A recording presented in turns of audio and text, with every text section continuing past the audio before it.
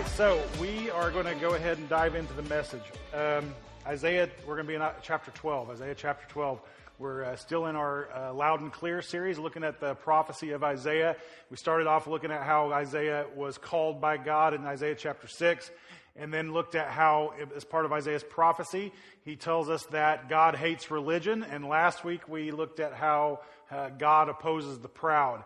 This week, now that Isaiah has kind of built the case for the sinfulness of Israel and how they've wandered away from God and are in desperate need of his salvation, he gives a picture of what that salvation looks like and what it does to the person who receives his salvation.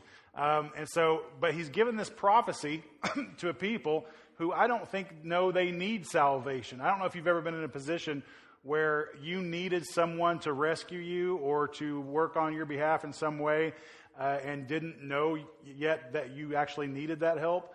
I remember when I was a kid, one time me and my brother were playing baseball in our backyard, and the ball goes past me, and I kind of run back to get it, and it lands. The ball stops within a foot of a big old copperhead snake laying there in the grass, and highly venomous snake, and lots of people lose their lives and limbs in Oklahoma by copperheads. But anyway, I remember going back, saw that snake, and just thinking, I'll take care of this, and got my bat and just beat that snake over the head until it died. And later on, got a very long, stern lecture about how foolish that was, because that snake's reach was far greater than the length of my bat, and how I had put myself in danger. And a lot of times we do that. We put ourselves out there in a place where, out of ignorance or foolishness or whatever, where we need salvation, we need rescue, and we're not really even aware of it. And I think this is where the nation of Israel was. They thought, like we talked about last week, they thought because they were Israelites, because they were the sons and daughters of Abraham, that everything was fine and it didn't really matter what they did. And God is saying, no, I've rejected you. You're in need of salvation. Not only that, I'm turning you over to a foreign nation, and you know, everything's going to be, you're losing everything. You're losing everything. But then he gives them now in chapter 12 this picture of what salvation will look like and feel like once it comes back to them and they turn back to God. So that's where we are picking up. Isaiah chapter 12. It says this: "You will say in that day, I will give thanks to you, O Lord. For though you were angry with me, your anger turned away, that you might comfort me. Behold, God is my salvation. I will trust, and I will not be afraid. For the Lord God is my strength and my song, and he has become my salvation. With joy you will draw water from the wells of salvation." Everybody, I want everybody to say that phrase with me. Replace the word you with the word I, and just say, with joy I will draw water from the wells of salvation. Everybody say that right now. With joy I will draw water from the wells of salvation. Say it like you mean it. With joy I will draw water from the wells of salvation. And you'll say in that day, give thanks to the Lord, call upon his name, make known his deeds among the peoples, proclaim that his name is exalted. Sing praises to the Lord, for he has done gloriously. Let this be made known in all the earth. Shout and sing for joy, O inhabitant of Zion, for great in your midst is the Holy One of Israel. So I love this image of that when salvation comes to God's people, there's certain things that happen. That salvation conjures up certain things. And if you have come to faith in Christ and begun to experience that new life in Christ, you know exactly what Isaiah is talking about. So this is the point I want to bring out. Go ahead and put up that next slide. That when salvation happens, salvation will produce joy and worship and evangelism. Dirty word, evangelism. We'll talk about that in just a second. So salvation, when it comes to our lives, will produce joy and worship and evangelism. And he says, you know, I'm gonna with joy, I'm gonna draw deep from the wells of salvation. I'm gonna with joy do that. Now, joy is this thing that it's different from happiness. And one of my favorite things about being a follower of Jesus Christ is the joy that I feel. It's not happiness. There's this group out there. I don't know who they are. Some quasi-Christian group. I can't think of who they are. But they get together and they just laugh like idiots. I don't understand it. I've seen videos of it on the internet, and that's part of their worship. They just laugh and laugh and laugh and laugh over nothing. They're just it's dumb. I don't understand it. And this is not the joy that that God is talking about. It's not like I'm going to put on this fake attitude of happiness. I'm going to paint this smile on my face even though everything's going horrible for me. That's not joy. That's just false whatever, right? And I don't know about you, but I can't stand to be around somebody who is just like fake happy all the time when you know they're not really feeling that. That's a little weird to me. Like, I like genuine, honest people, right? But here's the thing about, like happiness is good. Like, I get happy about things. I get happy, at the beginning of the first half of the baseball season last year, I was really happy. Super duper happy. The A's were locked in, doing so great. Second half of the baseball season, was not happy at all. Not even anywhere remotely close to happy. And there are things that come up in my family that make me really happy, and there are things that come up in my family that make me not happy at all. That happiness is contingent on our circumstances.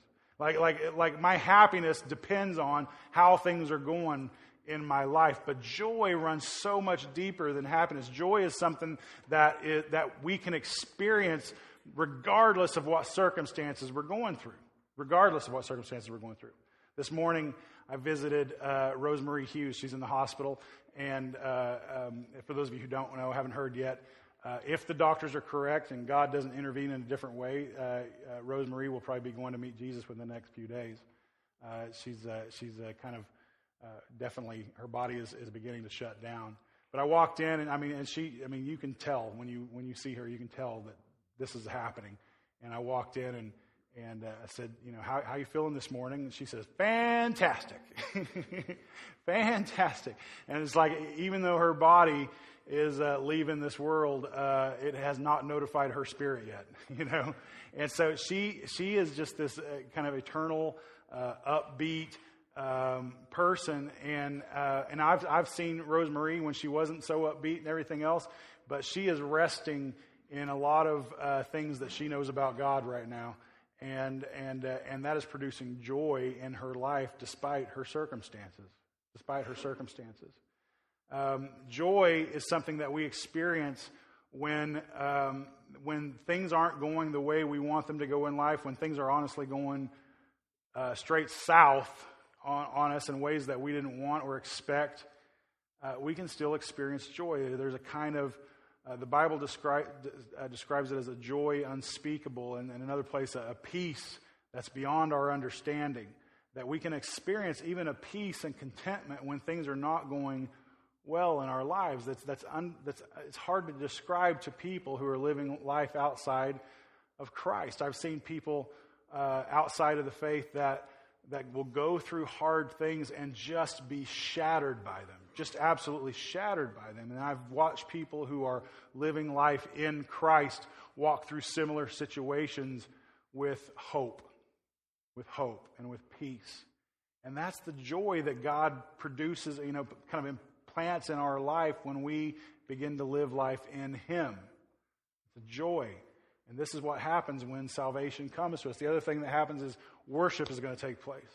When salvation comes to your house, worship will take place. I love worship. I love worship music. I love. We were driving around with family yesterday and listening to worship music, and it was just awesome. I love that. I love the idea of worship as a lifestyle. That idea of worship as a lifestyle helps me get through a lot of hard days. There's a lot of times I have tasks or things I need to do, things I need to complete that I do not want to do, that honestly make me angry that I have to do them or whatever else. And when I can force myself to think I'm not doing this for me or for anybody else, I'm doing this as an act of worship to God, somehow that takes me out of that mentality and allows me to do that work with joy.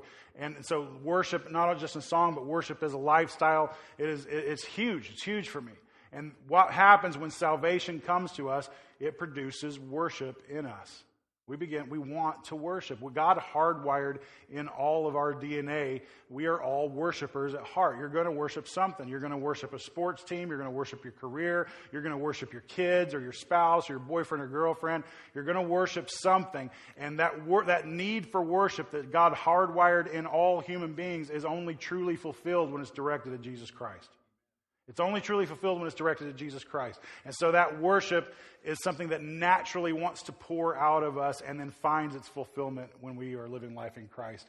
And then the third thing there is salvation in our lives. It's going to produce evangelism. Now, evangelism, when we think of that word, it has become kind of a dirty word in our society. We think of, crooked TV evangelists or crazy people knocking on your door and, things like that. And it's something that we don't like to talk about or we want to separate ourselves from that word a lot of times.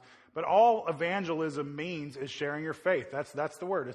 Evangelism is the Christian word for sharing your faith.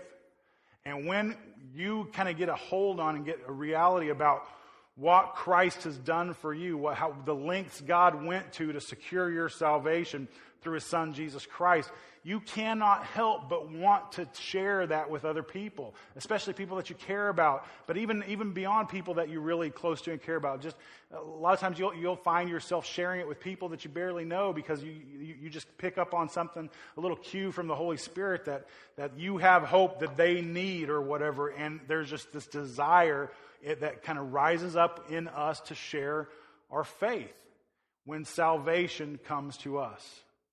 When salvation comes to us. Now, here's the thing. If you look at those three things, joy and worship and this desire to share your faith, and you consider yourself a Christ follower, and those three things are not alive in you at all, I would challenge you to take some serious inventory of your life. I really do. I really would.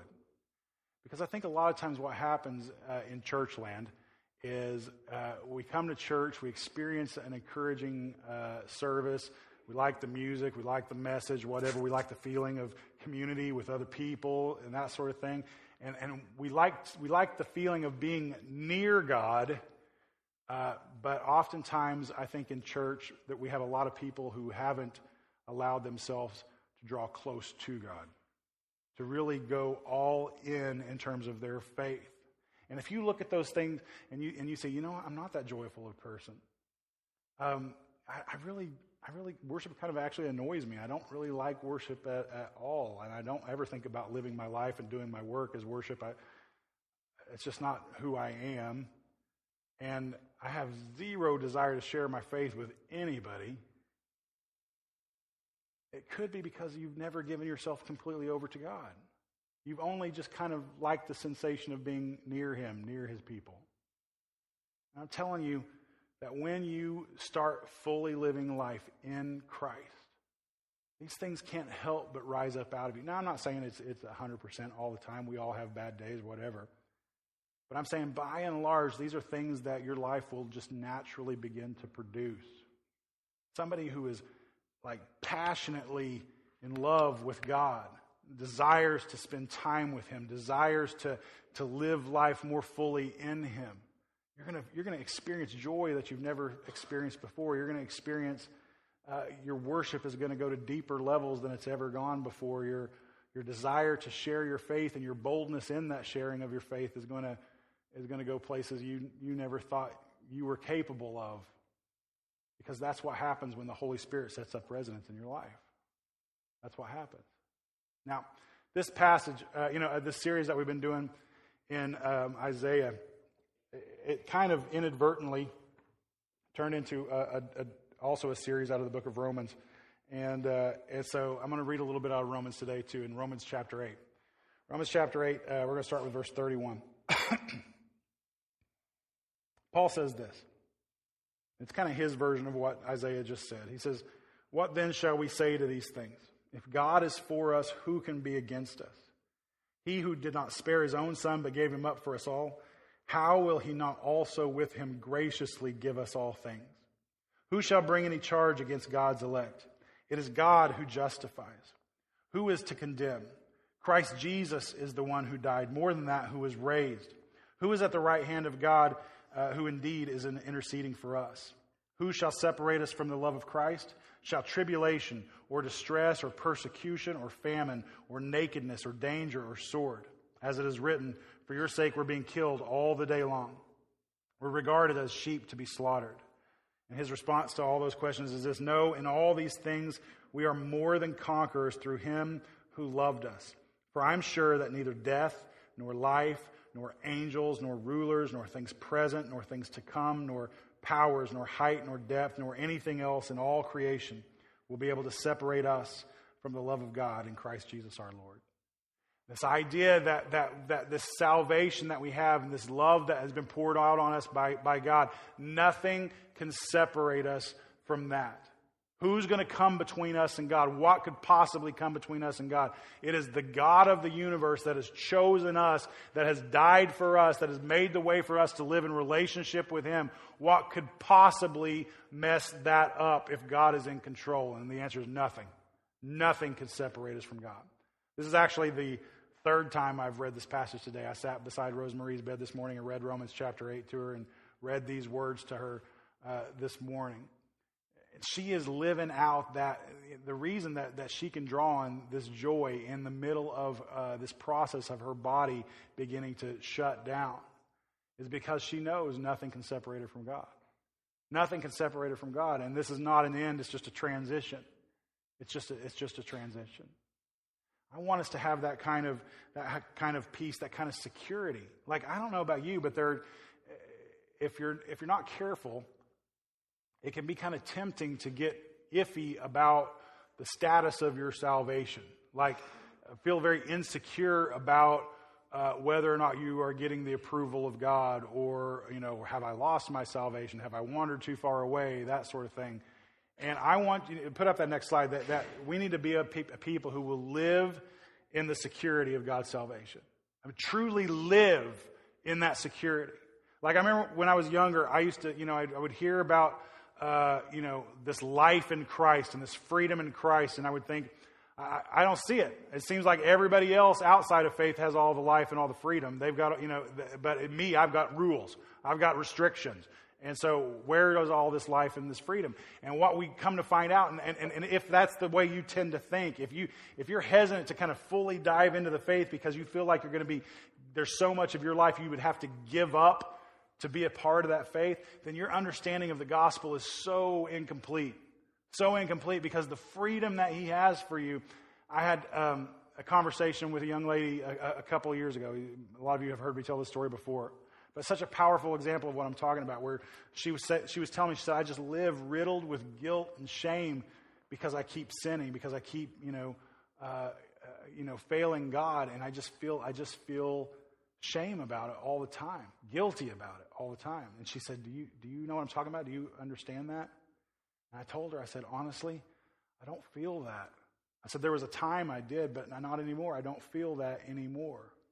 Because I know I'm walking, I know I'm living life in Christ. And when you get a clear picture of the gospel, you'll realize that God does not sit around hanging my sins over my head and dangling them over me as some sort of torture. He is not interested in making me feel shame and feel guilt. He wants me to feel freedom. So am I going to be perfect? No. Am I going to sin? Absolutely, I'm going to sin. But I don't have to feel the guilt and shame related to that sin. Why? Because I'm living in Christ, and his grace covers all of that. I can be secure in my faith. I can be secure in that. I can be secure knowing that Jesus' sacrifice paid the price for my sin once and for all. And we have this idea a lot of times that when we come to faith in Christ, and we say, we will pray and ask Jesus to forgive us of our sins. And a lot of times I think because we live such a kind of linear thinking lives, we think, okay, Jesus forgave me of all these sins that I have committed, but now it's up to me to, it's like, okay, he paid the price for all of my past, but now I guess I have to pay the price for my future.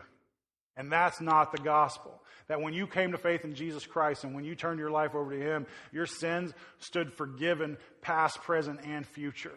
And future. Get that in your head for just a second. Like everybody think for just a second, like about your future, what you hope to accomplish, what your dreams are, and get that image in your mind. And I guarantee you, nobody here considered, my future is going to involve adultery, or stealing, or dishonesty.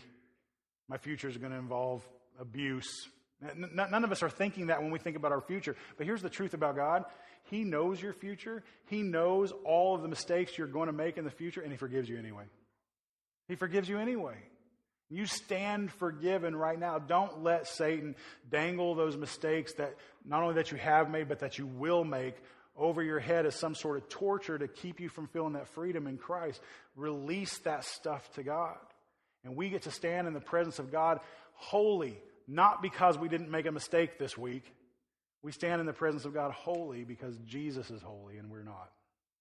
And we get to stand before Him that way. Live. Allow yourself to really live this life of faith. Quit walking around, tiptoeing around, walking on eggshells around God out of fear. Just live your life. But when you're living life in Christ and the Holy Spirit is live and active in your life, the Holy Spirit serves as a kind of preserver for us. He keeps us on the right track. He guides us in right directions. And when we follow Him, we don't have to worry about the details of this sin and that sin because it's covered.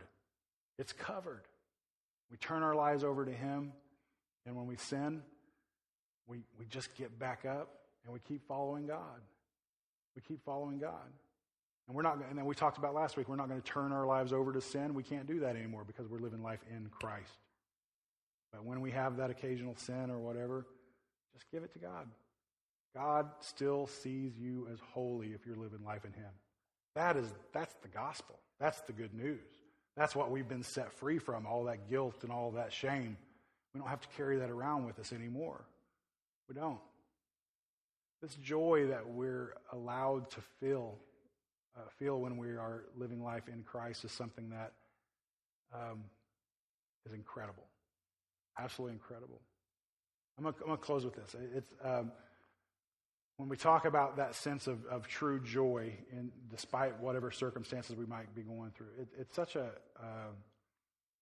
I love this church so much. I love being a part of this family, and when you all celebrate, it's fun to celebrate with you, and when you have victories, we're all victorious with you, and when things aren't going the way you hope they would go, or when something devastating hits, we mourn with you. We all do this together. That's part of what being a family is all about. Yesterday, Jim Grotkow lost his father yesterday afternoon, and he's hurting right now. And so we all, as his church family, hurt with him, and we lifted him up in prayer this morning for service. And we also are hurting with the Hughes family this morning as they're, like I said, unless God intervenes, we may not get to worship with Rosemarie again on this side of eternity. And so there's a part of me that feels sad about that, and then there's this other part of me that's jealous. That's jealous that she gets to get there before me.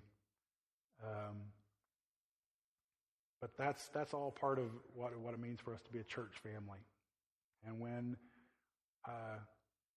when our church is hurting, we can still experience the peace and the comfort that comes with the joy of God.